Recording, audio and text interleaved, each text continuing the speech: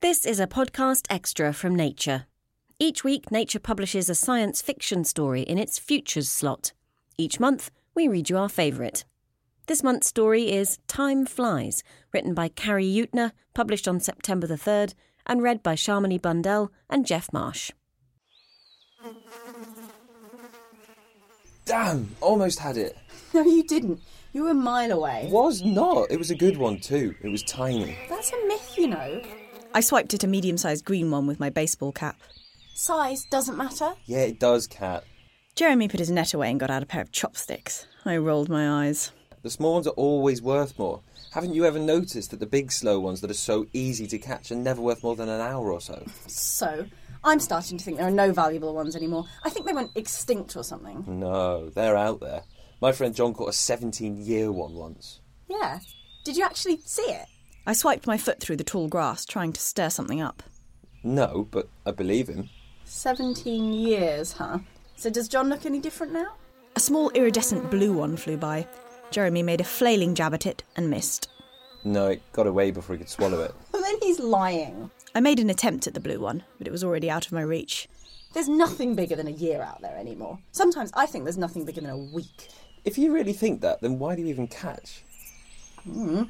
Every little helps. We were quiet for a while.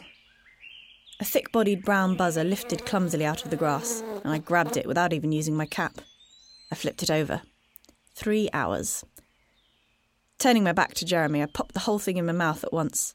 I bit down, and the earthy, metallic taste flooded my tongue. I swallowed and waited, eyes closed for the sensation I knew would come.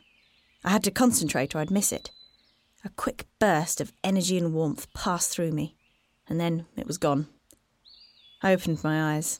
You know, my grandfather hated catching. He wouldn't let me do it when he was around. He said we should be happy with the time we're born with. And where is he now? He's dead. I nodded.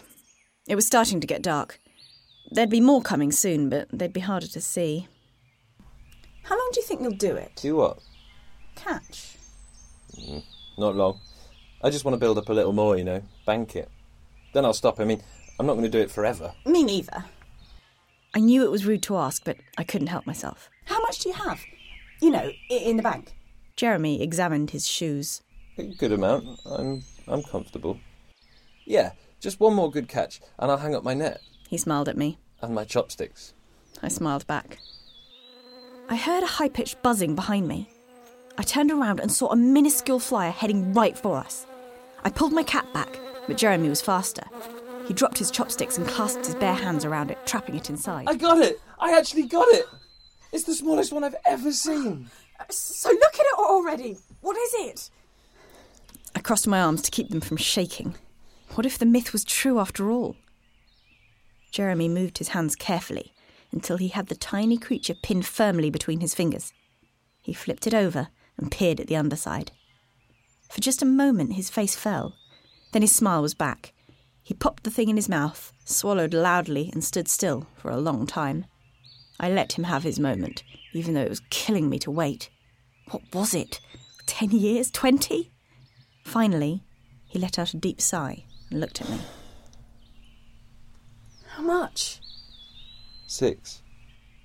6 years. He nodded. My arms relaxed a little. That's a pretty good catch. He nodded again, smiling slightly. Yeah. So, since you're not going to be needing that net... I held out my hand towards him.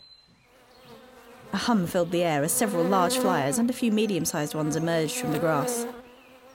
Jeremy shuffled his feet, his fingers gripping the net.